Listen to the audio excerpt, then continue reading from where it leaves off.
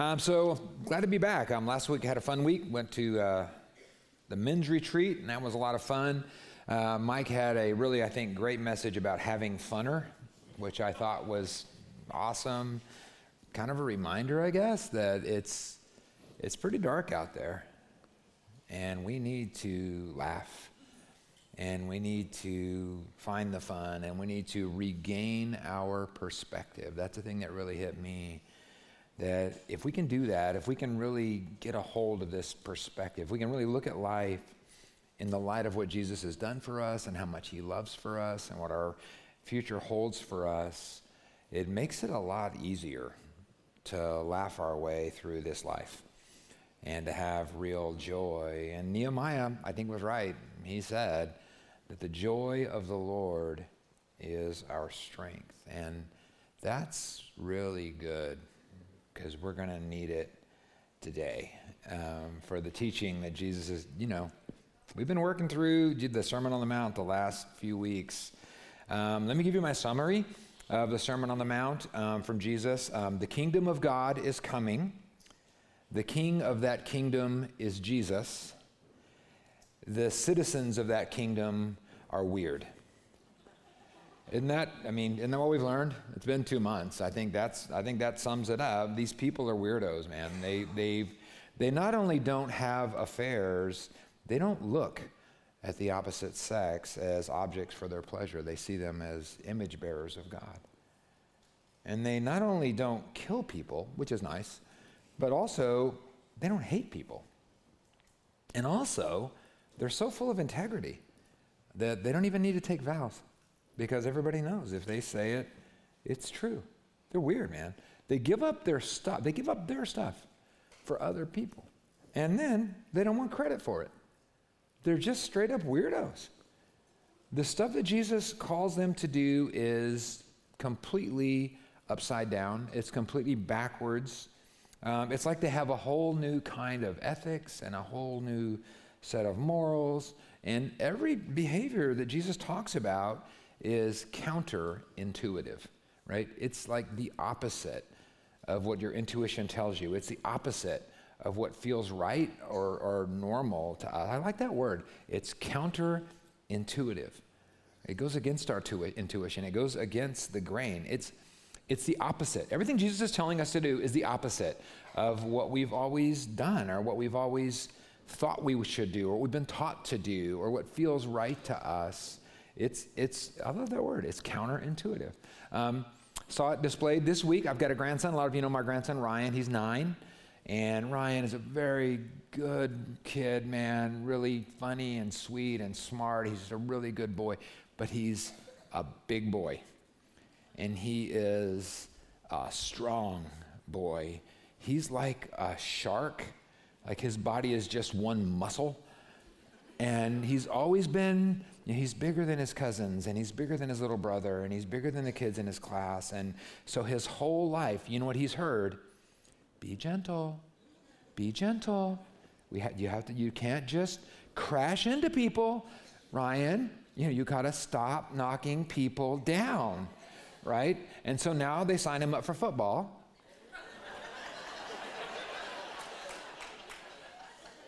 And the coaches are saying, don't be gentle. Don't you crash into people, right? You knock people down. And he's on the field, and these coaches are telling him that, and he's like looking at his parents going like, is this right? Because my whole life, right? My 9 long years of life on earth, right? For 9 years, I've been told not to knock people down. And now they're telling me it's counterintuitive, right? It goes against what I've been told.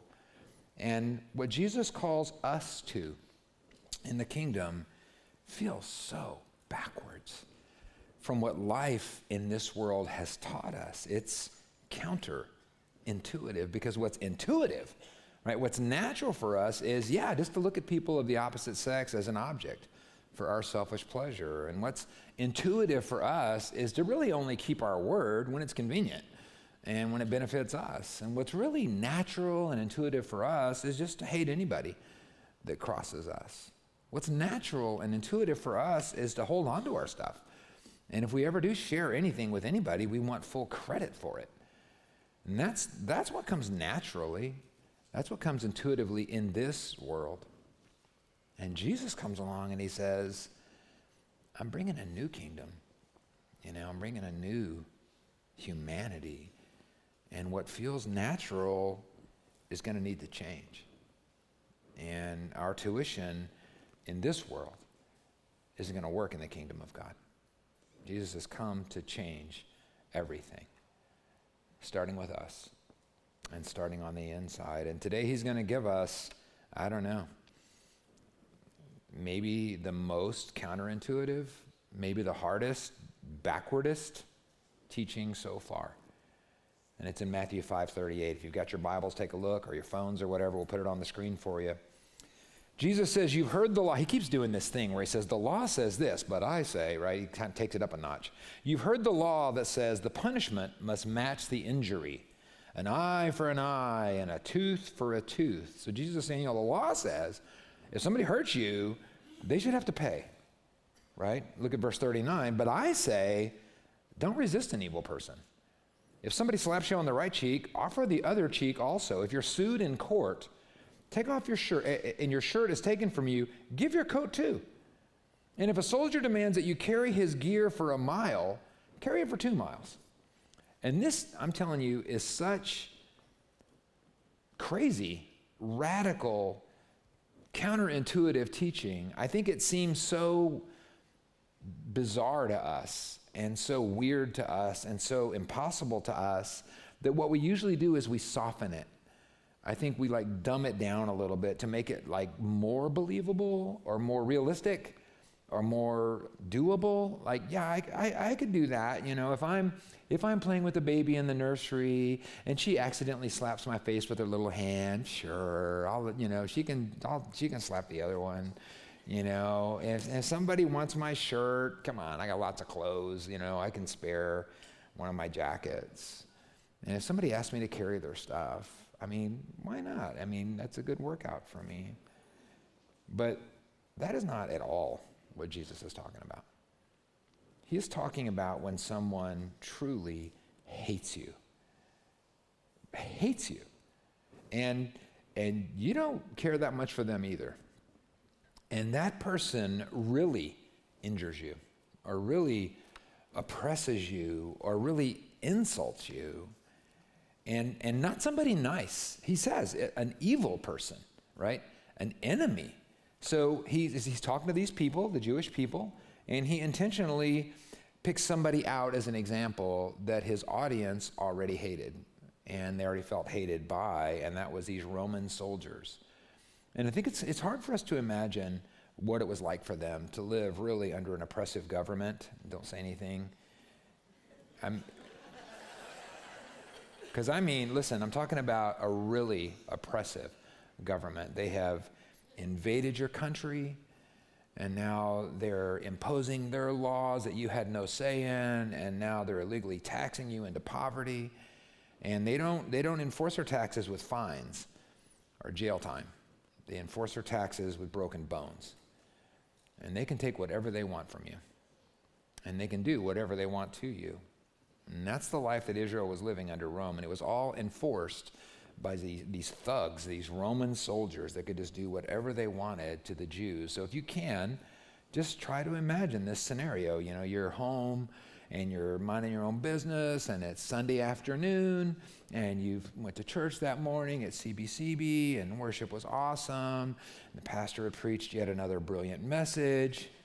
And now, it's a night, and the weather's cooling down, and you're just enjoying living like the Sabbath dream, right? And you're teaching your son how to ride his bike, and ribs are cooking on the grill, and the Cowboys are on Sunday Night Football in a couple of hours, and you're just having this fun family afternoon. You're waving at your neighbors, and then a platoon of soldiers marches by. And they're armed. And they knock your kid off his bike.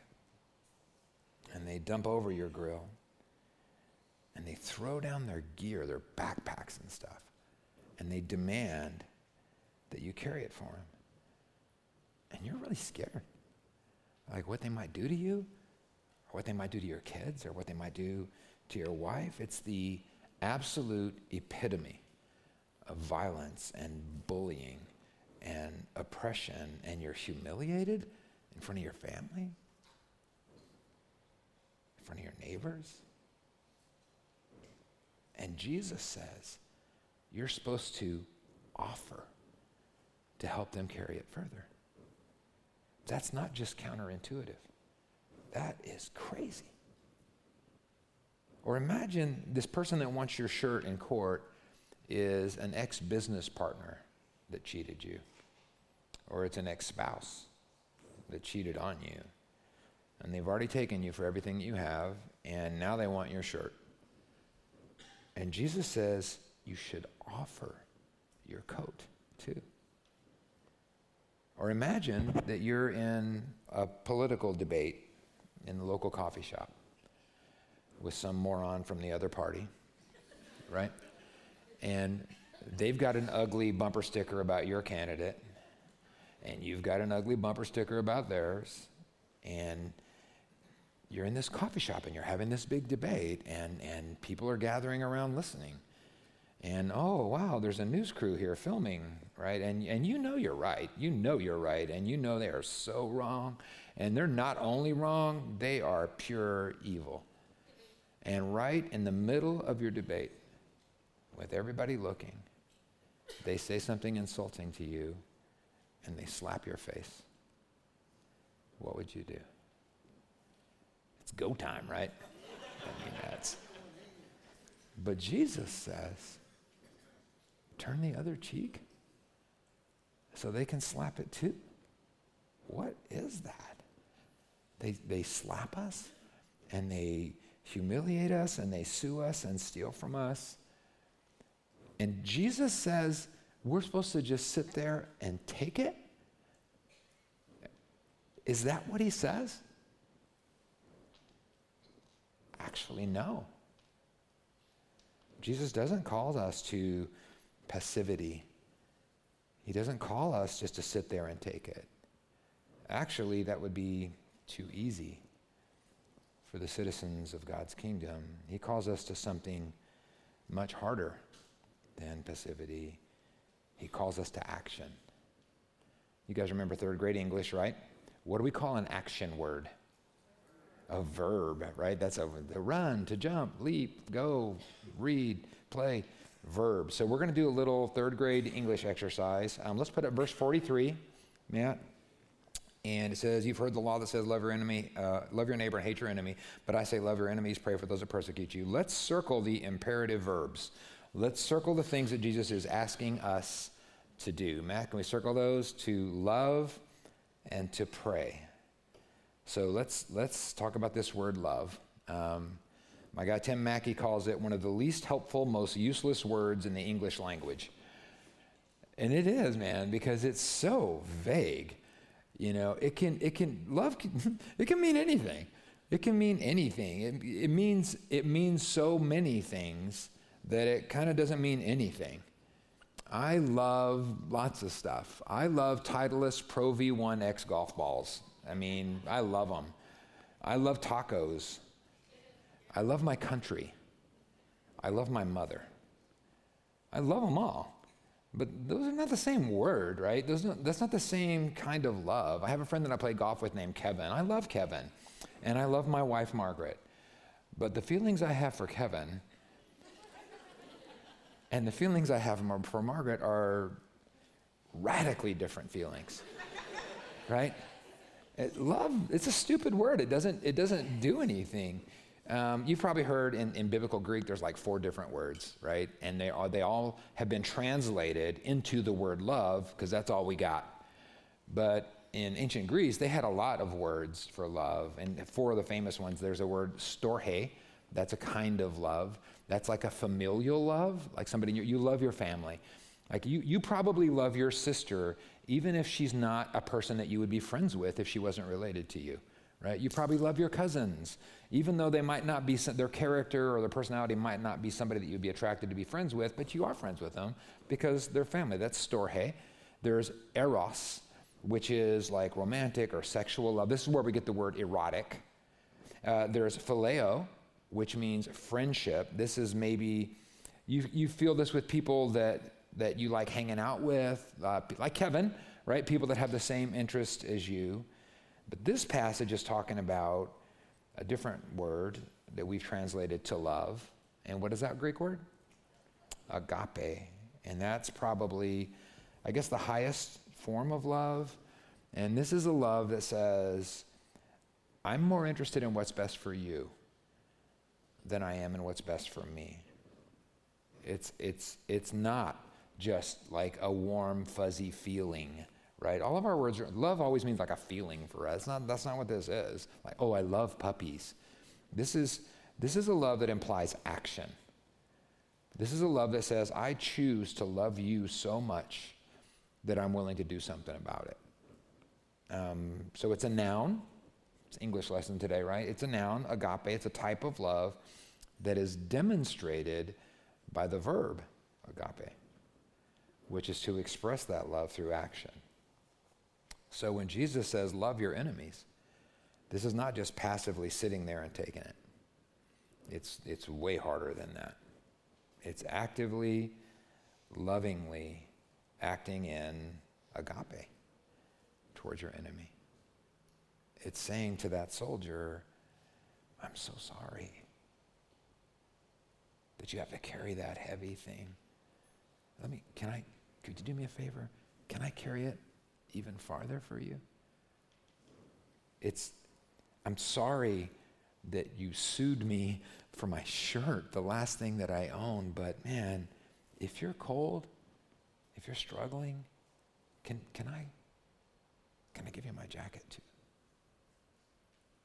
It's saying, I don't know why you feel like you needed to slap me in the face right in front of everybody, but if that's what you need, then please hit me on the other side. Passivity would be much easier, right? Just taking it would be much easier. This is about acting in agape love. And Jesus says we should agape our enemies. Our enemies so much that we pray for them. I mean, can you imagine praying for that Roman soldier? Praying for that ex-business partner that cheated you and sued you, praying for that ex-spouse that hurt you, praying for that political enemy that slapped your face. Can you imagine praying for them? And I know some of you are saying, oh, I pray for my enemies all the time. Dear Jesus, I'm praying for my enemy right now. They've intentionally persecuted me, and they've hurt me and humiliated me and lied about me. They're ruining my country. They're ruining my life. And so I just pray in your perfect time, God, that they would be struck by lightning and hit by a bus. But first, God, let them be sprayed by a skunk. Let them get head lice in their hair and chiggers in their drawers. God, just let them be constipated and have diarrhea right up until the day that they die a slow, painful, miserable death and are eaten by maggots. In Jesus' name, amen. And I have to tell you, I don't think that's praying in Jesus' name, because that's not how he prayed for his enemies. Because as they were torturing him to death, he prayed for them. And he didn't pray that God would hate him. He didn't pray that God would kill him.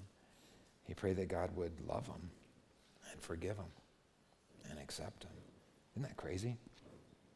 He prayed for their eternal life while they were taking his life.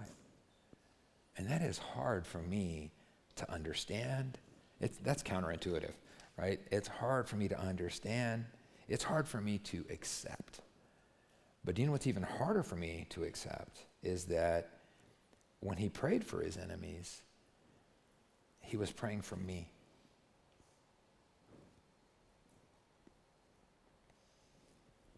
Romans 5:10 says, right up until the time that Jesus reconciled me to God, I was God's enemy. I was God's enemy. I was God's enemy. And it's true. because I'm the one that killed his son. Of course I'm his enemy. My sin is what made it necessary for Jesus to die. And so every time I've chosen my way instead of his way, and every time I've lied or cheated or been full of pride, that was just one more swing of that whip that ripped all the meat out of Jesus' back. And every time that I've been full of anger or hatred, or that I've judged somebody, or that I've insulted somebody created in his image, that was one more blow from that hammer that was driving those stakes into his hands and his feet and tearing his flesh and crushing his ligaments and his bones. It wasn't just the Roman soldiers that killed Jesus. It was me.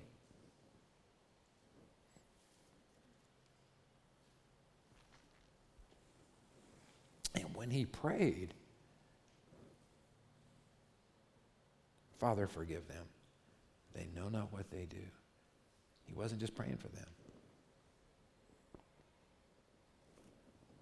He was praying for me. So when I say I can't love people that have hurt me, I can't possibly pray for people who've done these terrible things, what I'm saying is I deserve that grace. I deserve that mercy. I deserve that agape, but they don't. And Jesus should be willing to die out of love for me, but I refuse to share that love with these people because I'm good and they're bad. And it's hard when people are really acting bad, isn't it? And when our enemies seem so wrong and so evil, it's like, how can we love them? Like, where do we find that capacity? It's got to be supernatural, but how do we tap into that? And Jesus actually gives us a clue here. He says, love your enemies, pray for those who hurt you. This is verse 45. He says, and in that way, you'll be acting as true children of your Father in heaven. Here's a weird verse. For he gives his sunlight to both the evil and the good, and he sends rain on the just and the unjust alike.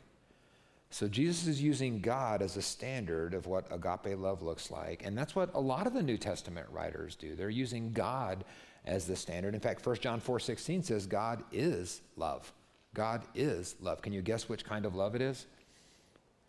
Yeah, agape. It says, as we live in him, our love is perfected. God is agape. God's nature, his character is that he chooses to love people and bless people who are his enemies while they're killing his son. And he probably doesn't feel like warm and fuzzy for them, but he chooses to develop an attitude towards them of acceptance and of agape, and he chooses to act on that attitude. And he chooses to bless them with life-giving sunshine and rain and a chance through Jesus to be adopted into his family. That's agape. And that's our Father. That's our Father.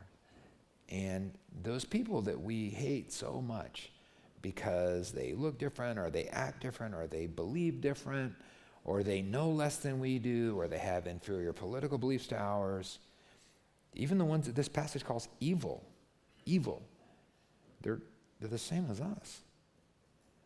They're God's children, created in his image, who have failed way too much for Jesus to die for. And he did it anyway. This weekend we're at the men's retreat. We're talking about the story of the prodigal son. It's like everybody's favorite story, right? I love that story because that story reminds me that God loves me and that he waited for me and that he ran to me when I was lost, when I was living like a pig. I think we love that story and we all relate to that son. But too often we act like that older brother that nobody talks about, and we feel like we deserve grace and sacrifice and blessing and mercy and agape from our Father, but our brothers don't. And I think this talk about God sending sun and rain and blessings to the good kids and the bad kids is to remind us that these evil people that we call enemies are our brothers and our sisters under God. And he sees their failures and ours. And he sees that they're broken, just like us. And he sees that their only hope is Jesus. And so is ours. So I don't think Jesus is saying that we have to develop a warm, fuzzy feeling for our enemies. He's saying, as you're empowered by living in him, choose to see them the way the Father sees them. Choose to see them the way the Father sees us. Choose to see them as brothers and sisters. And to really act, agape, right? To really act in love towards them and to pray for them, even when they hurt us. And that, man, how hard is that? It's just hard. But honestly, if we don't, we're not really showing much family resemblance to our Father, right? If we don't, we're really looking a lot more like the people that we're calling enemies. That's what he says in verse 46. If you love only those that love you, what reward is there in that?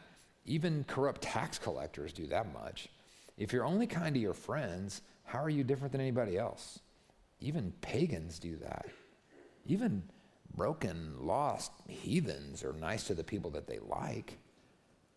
What separates citizens of the kingdom of God from the people of this world is this weird agape love that we have for our enemies.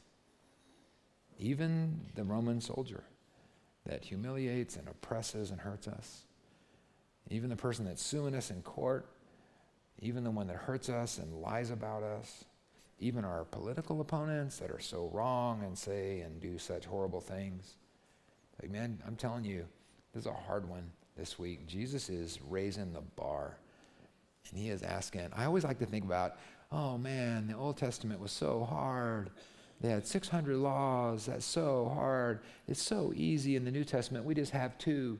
You know, it's so much easier. But man, Jesus just keeps doing this thing where he says, yeah, the law says this, but I'm saying this. He's asking us a really hard question.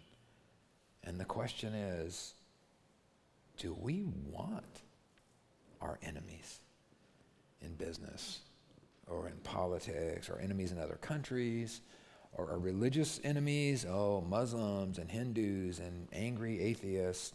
I mean, do we want people who look and act and believe differently than us?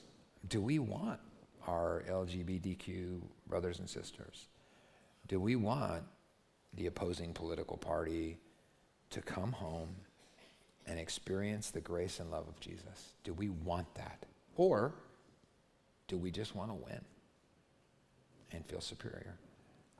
As children of God, we should imitate our Father. And he, agape, he loves and he blesses his enemies, like me, who killed his son. We should be, that's the aspiration, right? That's what we're reaching for. Look at verse 48. He says, you're to be perfect, even as your Father in heaven is perfect. And I think we hear that word perfect, and it's like, oh, I'm out, right? I can't, that's not going to work for me. I get a pass on this one. But this word perfect is an interesting word. It's a lot less about being flawless, and it's a lot more about being complete. It's a lot more about being mature. It's a lot more about being perfected.